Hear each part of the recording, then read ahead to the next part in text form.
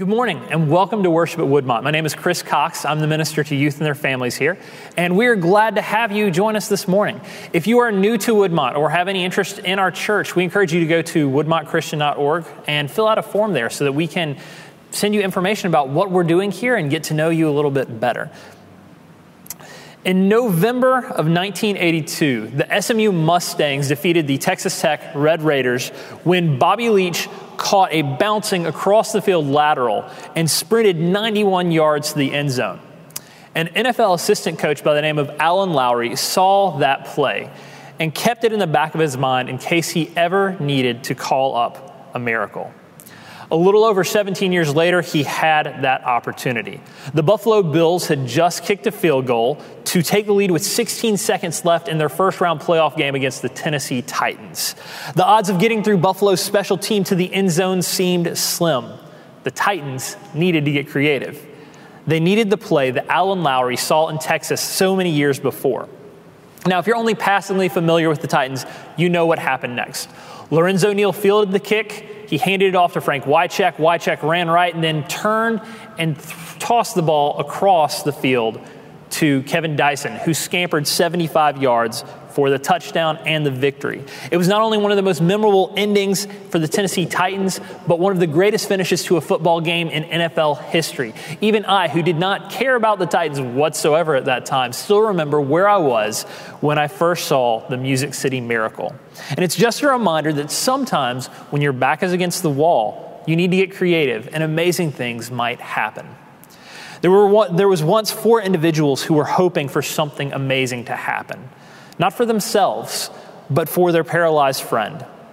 They had heard about this teacher, a rabbi from Nazareth named Jesus, who had the power to heal people. They had hoped that he might be able to do something for their friend. So they put him on a mat, and they carried him to the house where they heard that this miracle worker had set up shop. Yet when they got to the place, their hearts sank. The building was slammed. The house was filled, every single nook and cranny, and people were spilling outside. There was seemingly no way for them to get through and get their friend to Jesus. So what now? I have to wonder, what kind of conversation transpired after that? Did they talk about waiting until the crowd thinned out? Did one of the friends want to pack it up and go home? Did they argue about the fact that they should have gotten there earlier? We don't know what they said. All we do know is that there was a sense of urgency among this quartet. They did not know if they would ever get another chance like this. Jesus traveled from town to town, and he may not pass their way again. If they wanted their friend to have this encounter with the miracle worker, this might be their only shot. Their backs were against the wall. Eventually, someone in the group decided they were going to have to get inside. They were going to have to be creative. The idea was going to cause a bit of a disruption, but this was their friend, and he was worth the risk. Now, imagine that you are on the inside of that house. Luke tells us that Jesus was surrounded by Pharisees and teachers of the law, individuals who were on the higher rungs of the social ladder. Jesus was teaching at the time, and we don't know exactly what he was saying, but we do know that at some point people would have started hearing something above them. And they would have started giving that look to each other, did you hear that too? The shuffling and murmurs would then grow louder and more consistent until there was a definite ruckus on the roof. Whoever was causing the commotion sounded like they were tearing things apart up there. And suddenly a shaft of light broke into the room, and everyone stared up in shock and scandal, and they saw 4 sweaty faces peering down at them. And then those faces disappeared, and it's replaced by a mat that's being lowered into the house, and on it a man who is placed at the feet of Jesus. Now, Luke doesn't record the response of the crowd to this brazen act, but I've got to think that there was some consternation concerning this new hole in the ceiling. Who do these people think they are? The nerve of them to tear a hole in someone's roof. It was not proper. It was not what civilized people do. These rabble-rousers were causing a scene. How dare they? Could they not have gone through the proper channels to see Jesus? Could they not have maybe made an appointment to meet with him some other time? I just feel like that there had to have been a few people who did not like what they saw at all. But what Jesus saw was faith. Now, often we think of faith as a confession of belief. The element of belief is certainly part of what was happening here, but it was far deeper than, I believe in Jesus. As Robert Tannehill puts it, this faith that was demonstrated by these four friends, it meant trusting that God can help through Jesus and doing all that is necessary to secure that help. It is the opposite of passivity and shows itself in courageous action. It was a faith that was willing to do the work, to get creative, to get its hands dirty, because there was a possibility of a life-changing encounter with God on the other side. I also wonder if Jesus saw a little bit of what he was about in the courageous action of these four friends. After all, what is incarnation? This idea that God humbly comes to earth in the guise of a human being, other than heaven tearing a hole in earth's ceiling. God lowered God's self down into the mass of humanity in the form of a poor and vulnerable person. It was a gambit, but it was a gambit considered worth the risk because it meant that creation could have this beautiful encounter between us and God. And Jesus continually tore the roof off all sorts of things in his ministry and what he did and who he loved and how he showed us what God was like. This tearing up the roof life of Jesus still resonates today to the point that we meet on this Sunday to talk about it and hopefully to orient our lives around it. Of course, the deeds of these four friends and the deeds of Jesus were courageous acts driven by love. These four individuals loved their friends so much that they were willing to risk whatever happened to them for tearing up somebody's roof. And God loves the world and loved the world so much that Jesus was given to us even though his life eventually ended in suffering and in death. Love makes a scene. Sure, love has its quieter moments, but love compels people to make lavish proposals or stay up all night building toys on Christmas Eve or driving across the country to be with their friends or to spill out into the streets when our neighbors are hurting. Faith driven by love moves us to courageous action. Jesus saw that courageous action and said something that no one in the crowd above or below expected. He turned to the man and said, "Friends, your sins are forgiven you." That was not what the four friends on the roof came for, and it was certainly not something that the religious leaders thought Jesus was qualified to proclaim. And it is kind of strange. Jesus offers spiritual healing to a man who was very obviously there to be physically healed. I can hear one of the friends on the roof say to Jesus, "Come on, man, read the room. See what's going on here." But Jesus seems to understand something that the room did not.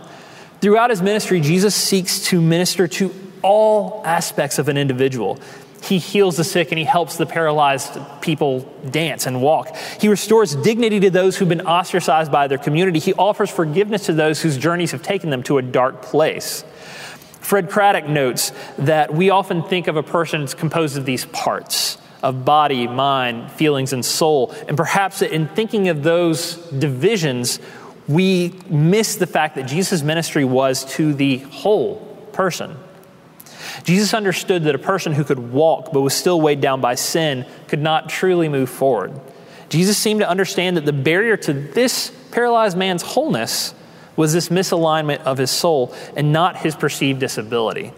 After all, Irenaeus said that the glory of God is man fully alive, and one can be fully alive if they are sick or in a wheelchair. But it's hard to be fully alive carrying guilt and regret wherever you go. It is hard to be fully alive when your relationship with God, yourself, and with others are hurting. So in the midst of this conversation over whether Jesus has the authority to forgive sins, Jesus finally says, "So that you may know that the Son of Man has the authority on earth to forgive sins, I say to you," and he turns to the man on the mat, he says, "I say to you, stand up and take your bed and go home." And that's just what the man on the mat did. He stood up for the first time in who knows how long. And I just imagine this roar going up from the crowd, or maybe this gasp of shock of seeing this guy who couldn't walk suddenly walk. And the crowd that did not let the man in when he was on the mat parted. They made a hole to let him go home. And this man glorified God the entire way home because he had been healed, soul and body. Everyone on the roof and in the room, even the religious leaders that were debating with Jesus, was swept up in the awe of this miracle. In that moment, they were all caught up in the electricity of a person fully alive, and in response, they all glorified God. So as I conclude this morning, let me ask you and let me ask myself, are we fully alive? That doesn't mean are we happy? It doesn't mean is everything good? This is a weird and a difficult season. You know that. People talk about it all the time. We're not going to go over it again. But are you taking care of your heart, your soul, your mind, your body? Are you seeking out the God that cares about every single part of you? Do you have a community that will carry you on the proverbial mat and help you? And are you that friend for someone else? Because we need all of that. We need God. We need to take care of ourselves. We need community. And yes, this season is difficult. It might feel like our backs are against the wall. And so perhaps more to the point of this story that we read this morning, do we have the kind of courageous faith that is going to tear a hole in the ceiling for this? Do we have the passion and the intentionality to go through all of these obstacles for love of God and love of neighbor?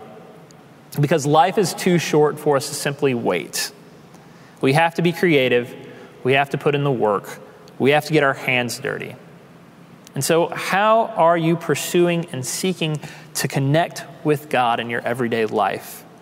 Do you believe that God does help us through a relationship with Jesus?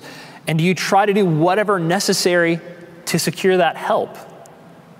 Because our faith is not supposed to be this passive thing where we just go to church once a week, get filled up, and then go about our business.